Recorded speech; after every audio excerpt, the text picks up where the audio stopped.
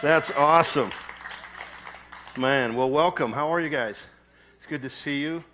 Welcome and happy Father's Day again. And just a quick reminder, today at Sugar Spoon, do you guys know where Sugar Spoon is down in downtown Castle Rock? So they're giving you guys as dads free ice cream today. And then there's a coupon in our foyer. Pastor Dan is holding them right there in a little box. There are these little coupons that you get a free ice cream with that coupon too. So you can get free one today. You can go maybe on Tuesday or Wednesday and get a free one that day. Okay? All right. Well, good. Well, that's all I have to say. Thanks for coming. No, it's great to see you guys. And we're going to continue on in the series we've been doing, for those of you who don't know, in the book of Ephesians. And I'm going to be sharing a little bit from the beginning of chapter 2 from that. But before I do, I have a story I want to share with you. It's a true story. But I don't know about you, but over this whole coronavirus situation, sometimes I get confused and I just get a little overwhelmed. And then I started drinking a ton more coffee. Anybody else drinking coffee? Man, I've been drinking a ton of it. And the funny thing is every time I've been drinking coffee, for some reason my right eye starts to hurt terribly. It's been the weirdest thing. And so I talked it over with Amy. She said, you better get this checked out. And so I called my eye doctor, set up an appointment, and I go to see him. And he says, well, why don't we, make you a cup of coffee right here. He had a little Keurig there, and he made me a little French roast. And he goes, we're going to watch you drink it, and I'm going to figure out what's going on with this, because this is not normal. So sure enough, I make the coffee, I stir in my little creamer, and I take a sip in, and my right eye is throbbing. And he goes, I think I know what's going on, but do it one more time. So I did it again. And he goes, Rob, here's the deal. And I go, wait a second. Is this going to be serious? Like, do I need surgery or something? He goes, no. Rob, what you need to do is next time take the spoon out of your cup before you take a sip of the coffee.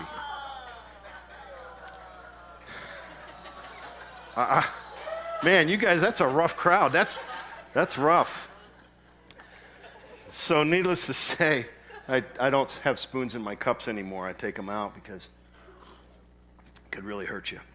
Well, let's get into this a little bit, chapter 2 in Ephesians. And for those of you who weren't here for the last few messages, Pastor Dan opened up the whole series and taught on chapter 1.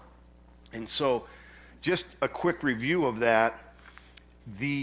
The thing that's important about Ephesians, in my opinion, is Paul is laying out some essential truths for who we are as Christians, as believers, and what the church is about. And so if you look at chapter 1, you don't have to go there. If you have your Bibles, you can look at a few of these things. But basically what Paul starts off is he says a lot of amazing truths about the reality of what we have in Christ. For example, you've been blessed with every spiritual blessing in the heavenly places. It's an incredible truth. You are sealed with the Holy Spirit. You're loved. You're accepted. You are what I say you are. And then he ends it, chapter 1, and he says this very powerful thing in verse 22. And he put all things in subjection under his feet, referring to Jesus, and gave him as the head over all things to the church, which is his body, the fullness of him who fills all in all. So he makes this declaration that Jesus has all authority, and we are in Christ. So these are essential truths that, man, it's really amazing, because if you look through Ephesians, there's different opinions of this, but in my opinion, the way I see it, Paul doesn't really refer to us in terms of things that we should do until chapter 4. All of chapter 1, 2, and 3 is all about who you are. It's all about who you are. So that's amazing to me, because that's what God wants us to know. Don't do anything, don't try to do anything until you know who you are. And I don't know about you, but man, this is where the rubber meets the road for me. I talk with people a lot in counseling and whatnot about their identity and who they are. And I have to be honest with you, even as I prepare messages, every time I feel the enemy start to lie to me about who I am. And I get confused in my head. I mean, this is what I do all the time. Alex, wouldn't you agree? Isn't this an essential thing to Alex is a professional counselor, there's others. This issue of not knowing who we are is something that is a deep issue. And I think that's why Paul is reminding us, by the power of the Holy Spirit, he was anointed to write almost 3/4 of the epistles, the epistles in the New Testament. I was so confused, by the way, when I was a new Christian, I thought the epistles were the wives of the apostles. That's confusion, isn't it? I didn't do so good in school. Anyway, it's another story.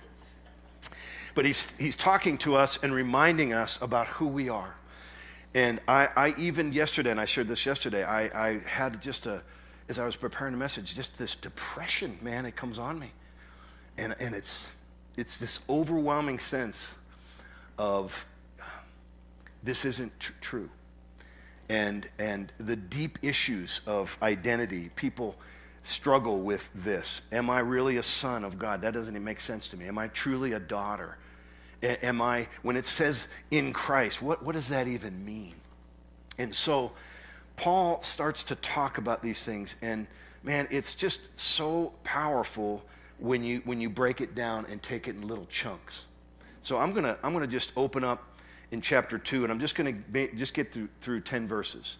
And when we look at this, there is, oh, by the way, did you start the timer? You did. Oh, thank you. Good. I don't want to go over. Thank you, guys. I'm going to get to verse 10 today, and then Pastor DJ is going to continue on next week into some of the more deeper issues in chapter 2. But I want to just point out here, I'm going to read the whole thing, and you guys can read along with me, and then we're going to break it down a little bit. Okay? Is that okay with everybody? You guys all right with that? Don't get nervous. It's not going to be that deep, really. I'm not that smart. All right. And you were dead in your trespasses and sins. Man, that's a great way to open up a chapter 2.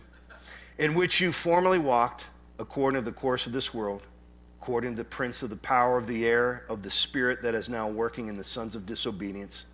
Among them, we too all formerly lived in the lust of our flesh, indulging the desires of the flesh and of the mind, and were by nature children of wrath, even as the rest.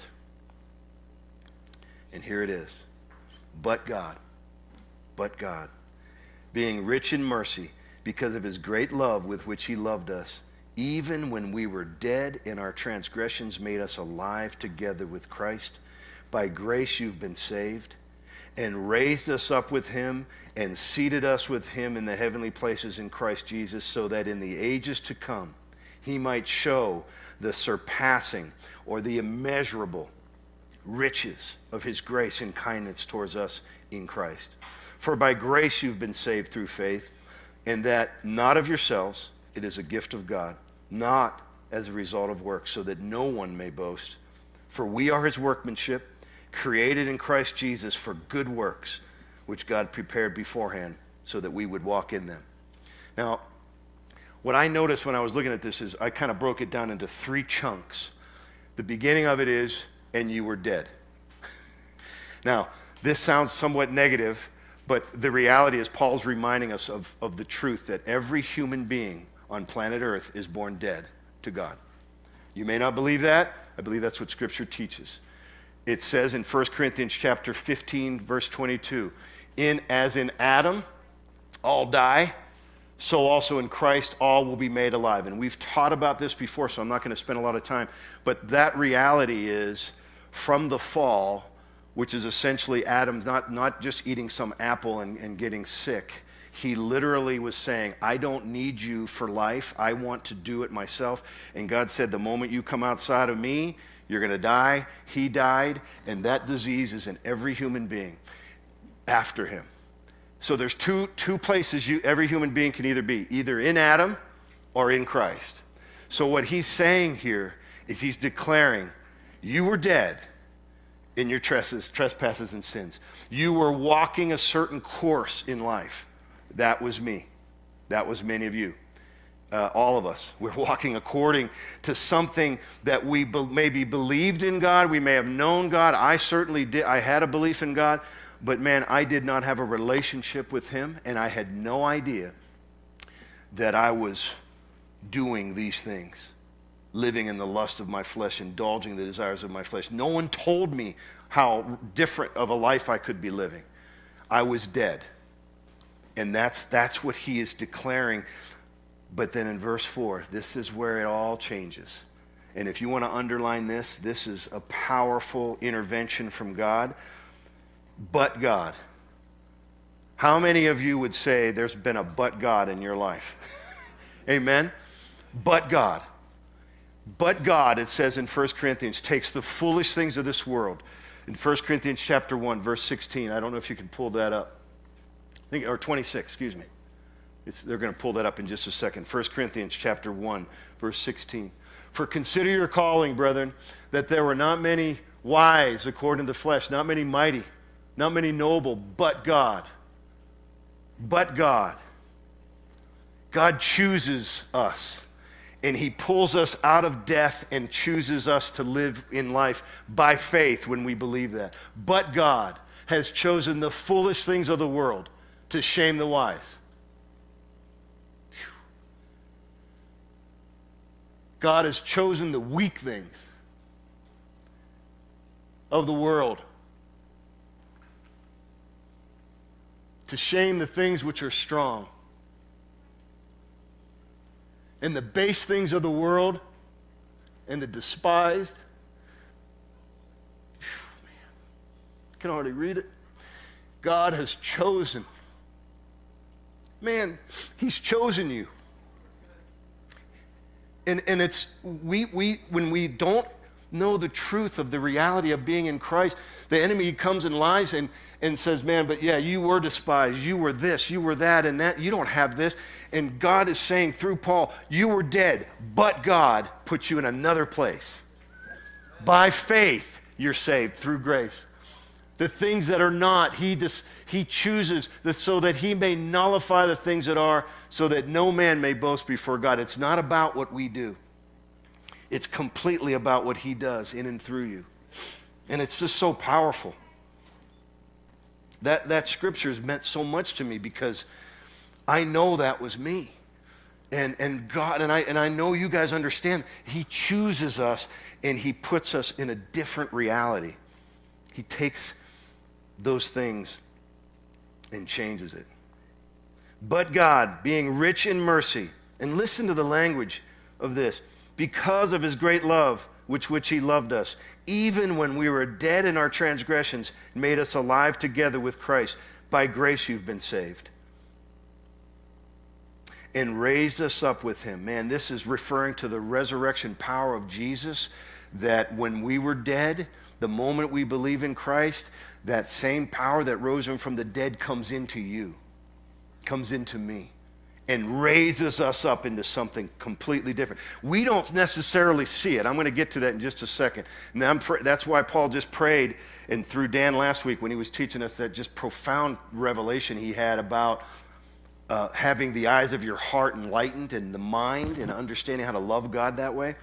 We don't see some of these things, but God invites us to see it. Every moment of every day, doesn't he? All we got to do is just take a second and just stop long enough to see it. It's absolutely incredible. He's made us alive. Man, it's just so amazing. For by grace you've been saved through faith, and that not of yourselves, it is a gift of God, not as a result of works. This isn't something based on the fact that, and this is where the enemy can come, and I know I've talked to a lot of people, and some of you, and the issue that sometimes happens is, am I enough? Am I enough? Lord, I don't feel like I'm reading my Bible enough. I haven't been in the Word for months. I don't even want to go to church right now. I don't even know. And we start to do the spiral into, am I enough? Am I doing enough? Right here, this is where God declares it's not by works at all, so that no one can boast. It's all about him, in and through us, all. And then here we go. I'm going to spend the rest of my time with you which is going to be another hour and a half, so hang in there, buckle your seats. It's going to be good. For we are his workmanship, created in Christ Jesus for good works, which God has prepared beforehand. We should walk in them. Pastor DJ, I believe, is going to get more into the good works part, because God's really put something on his heart about that that's going to be life-changing. But I want to spend the rest of this message about understanding the we are his workmanship part. Now, I don't know if you can pull up the beautiful picture I have of a mantis shrimp. Have you guys ever heard of a mantis shrimp? You should hear of a mantis shrimp. There he is. Look at him. Look at that guy. Now, you may be wondering, why in the world am I looking at a mantis shrimp? Here's my point in saying this. This mantis shrimp, I'm going to tell you a few things about him that are just phenomenal. See his eyes up at the very top, those little round? They're not the green things there. I don't know what those are. There's the eyes. Okay, this is just two little amazing facts about the mantis shrimp. His eyes have, just like our eyes, cones. There's cones and rods in your eyes. There's different cells. And the cones are what's called photoreceptors. They're photoreceptive cells. And in the human eye, we have photoreceptive cells that allow us to see three dimensions of color, three colors, basically from three different colors. So if you look at a rainbow, you're seeing those colors stemming from three basic colors as it comes into your eyes. Does that make sense? So we're seeing something, but this little guy, guess how many cones he has? 16. He can see 16 different color spectrums. He can see electromagnetic spectrum. He can see things like if you and I are looking at a rainbow and we go, man, that's pretty cool. And if you see a double rainbow, it's a double rainbow, man. All that double rainbow. You ever see that guy? I love that guy. Double rainbow, man. Doesn't happen very often. Well, we see the colors. This guy sees basically like a nuclear explosion of beauty. So if he was like us, he'd be like, holy crap, that's amazing. It's just unbelievable, man. And the other amazing fact about him, see his little claws here? He has these claws, and the way he eats is he takes his claws and he smacks it against shells until they crack. That's right, Mandy. Can you believe that? She's going, what the heck are you talking about? He smacks these shells like a super fast with the same velocity as a .22 caliber pistol coming out of the barrel of a .22 caliber pistol. Now, all I'm saying is, I get into that because this is exciting to me. He is his workmanship too. This little mantis shrimp is God's workmanship, isn't he? Yeah. So much more are you. Yeah. So much more are you. And God is saying, I invite you.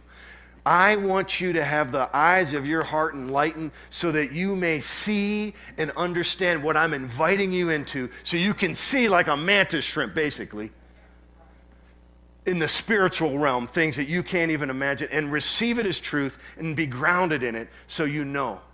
And then you walk that way. It's like our eyes are open, man, like the mantis shrimp. What a little bad sucker, man. I wouldn't want to run into him in a dark alley. All right, do you guys have the picture of this next little creature? Do you have him? This is called the bombardier. This is true. This is a bombardier beetle. Now, I had never heard of this till last night because I was sharing this about the mantis shrimp, and this young lady comes up to me afterwards. She goes, oh my gosh, I love how you love animals and organisms. Have you ever heard of the bombardier beetle? And I'm like, no, tell me. The bombardier beetle, as you see, is ejecting something from his abdomen, almost like the back end of his abdomen. Now, the reason he's not going to the bathroom, here's what the bombardier beetle does. He ejects basically this acidic chemical from his abdomen at the temperature of 100 degrees Celsius. You know what that is? 212 degrees Fahrenheit. Boiling. Boiling acid at his enemies. So literally, he's like, leave me alone, leave me alone. Bam! The thing is being incinerated. Now, you may think that's gross, but that's workmanship from God. God thought of that. The bombardier, look at him, man. He's like, get away from me, Freddie. You're going down.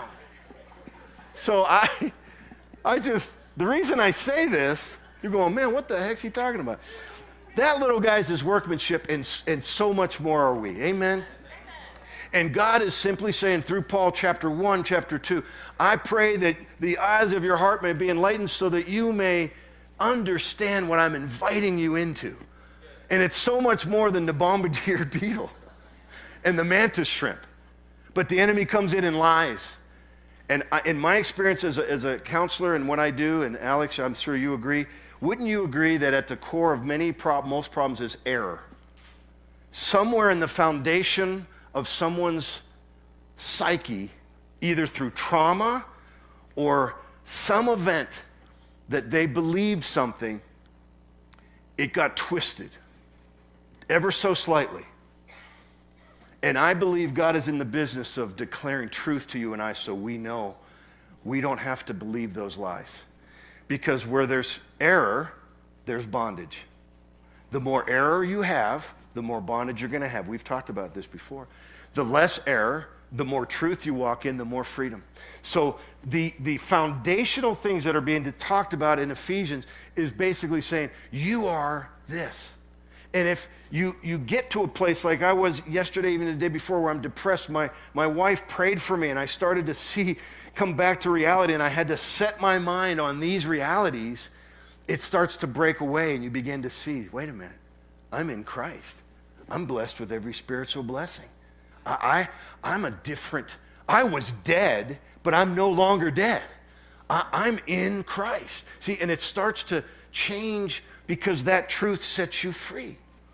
And man, I don't know about you, but I don't do that as much as I should, you know?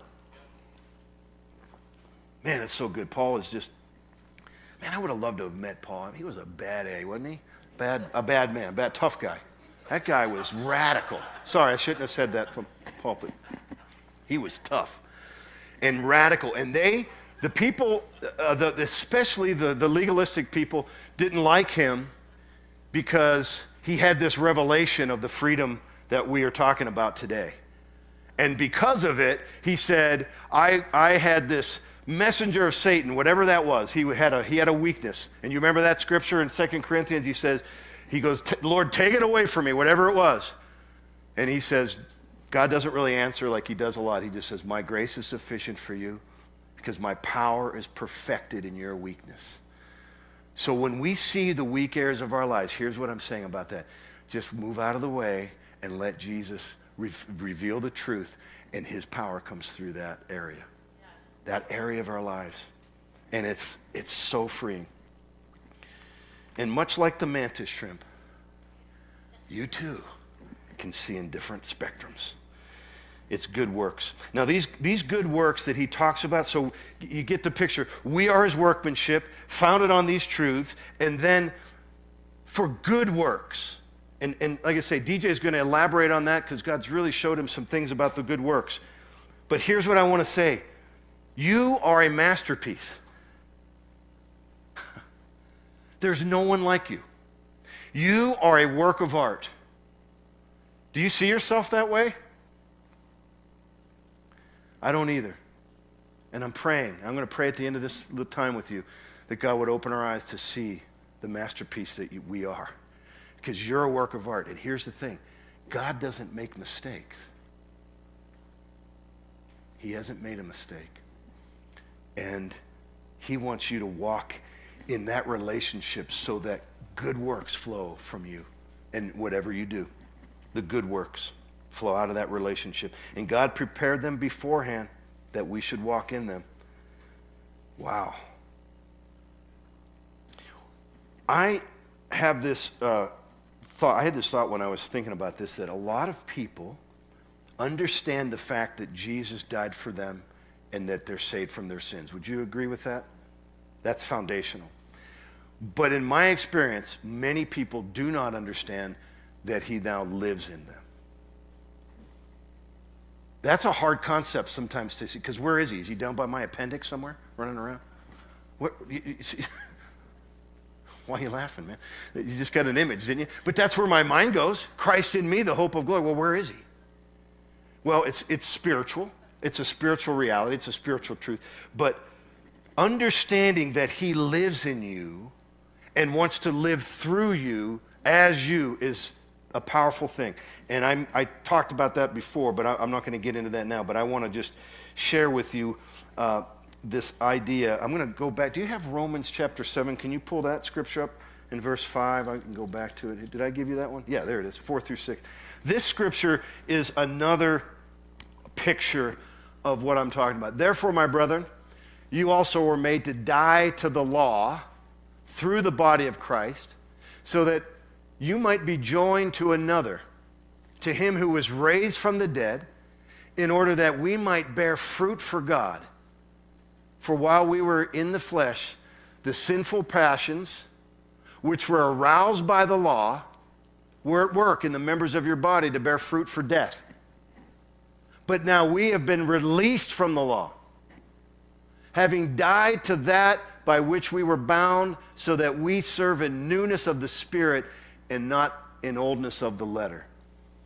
So this is one of the things that I teach when I'm talking to people about their identity in Christ.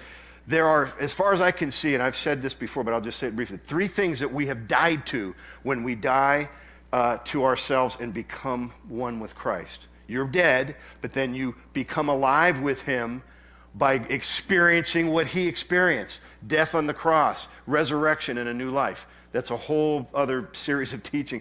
But the 3 things that we die to are sin, he says it there, the law, and ourself as a point of reference. Paul says in Galatians 2:20, I've been crucified with Christ. It's no longer I who live.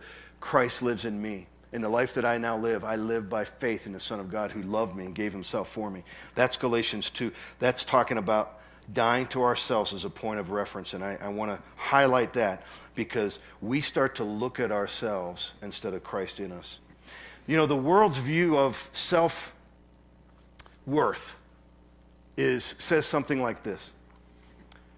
If you were to do it in a formula, SW, self-worth, would equal, this is what I see, and I think you guys would agree, performance, what I do, plus OPO. Do you know what OPO is? Other people's opinions. That is what I would submit to you is what most of us and what the world would say, that's how I get my self-worth. It's what I do and how well I do and then what other people think of me. And I want to submit maybe another formula to you. God's view is this. SW, self-worth, is equal to, what do you think? Who we are in Christ. Just let that, and I know you've heard that, but I want you to take that and think about it as we close. I just want to close in prayer. I want to pray the prayer that Dan was sharing last week, that the eyes of our heart might be enlightened to understand and see the hope of his calling. And something occurred to me when Dan was teaching that, and I was thinking about it this week because it was so powerful, about the idea of having the ability to love God with our minds. Remember that part he was saying? And how then it's like putting yourself in the other person's shoes and being able to find balance in how to love that person, not just wanting to argue your side of it. And I put it into perspective. I'm going, could it be that God, through Paul, was saying, the way I want you to know and love me is to put yourself in my shoes, God's shoes, to see how I see you. It's a powerful thing to ask him as we close. And I want to ask you to pray that with me just in a moment. God, Lord, show me how you see me. And if you've never done that before, I just want you to take a moment. I'm going to pray and we're going to close. That God would open the eyes of our heart and lighten the eyes of our heart. So let me pray. And if you guys wouldn't mind just praying with me just for a moment. Lord Jesus, we thank you for your truth that sets free, your love for us. And Lord, I pray right now for all of us here in this room that you would, right now, in this moment, enlighten us. Open the eyes of our heart. Paul prayed it. Pray that the eyes of your heart would be enlightened so that you might know the hope of the invitation that you call us into as your sons and daughters. Lord, open our eyes in this moment, and I want you to, you as you're praying, maybe the Lord will show you a picture or a thought will come into your mind of something brand new. Lord, I just pray that you would open our eyes to show us what that looks like, who we are, how you see us. We just read all these wonderful scriptures and truths about how you see us, but sometimes it doesn't make much sense, and we need revelation from you. So, Father, I pray you would open our eyes. Just take a moment, focus in on that truth. Thank you, Lord. We just want to see ourselves the way you see us.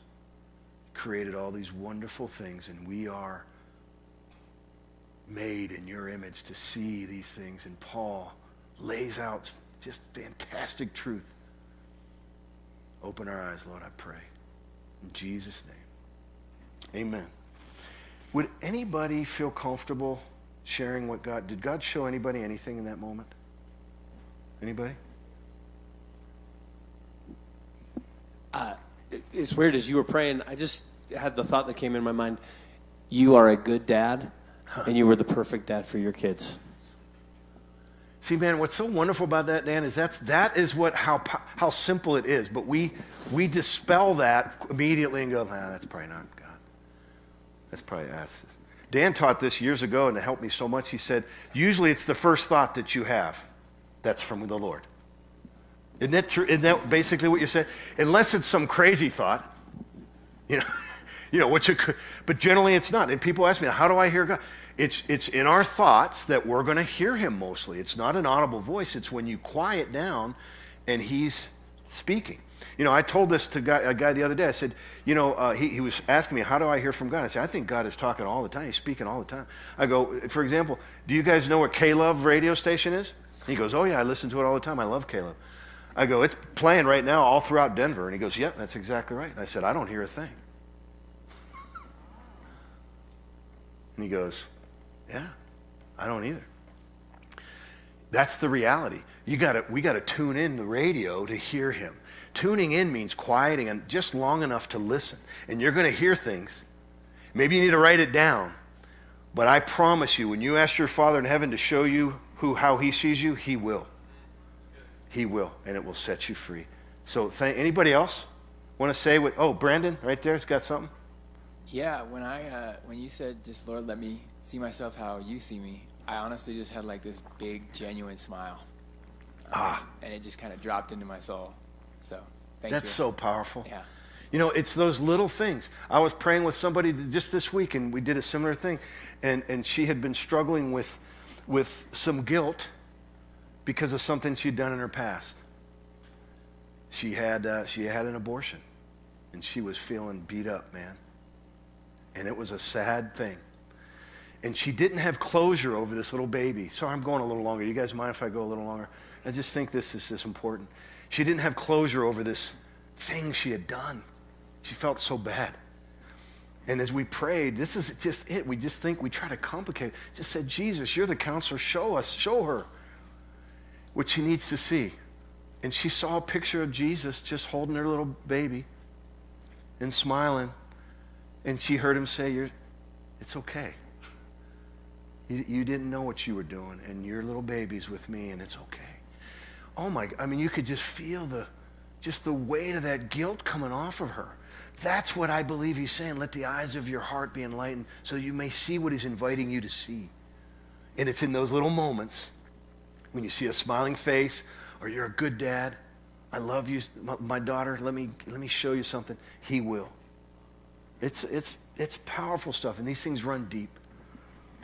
But anybody else before we close for the day? Anybody? Okay. Well, thank you guys again for coming.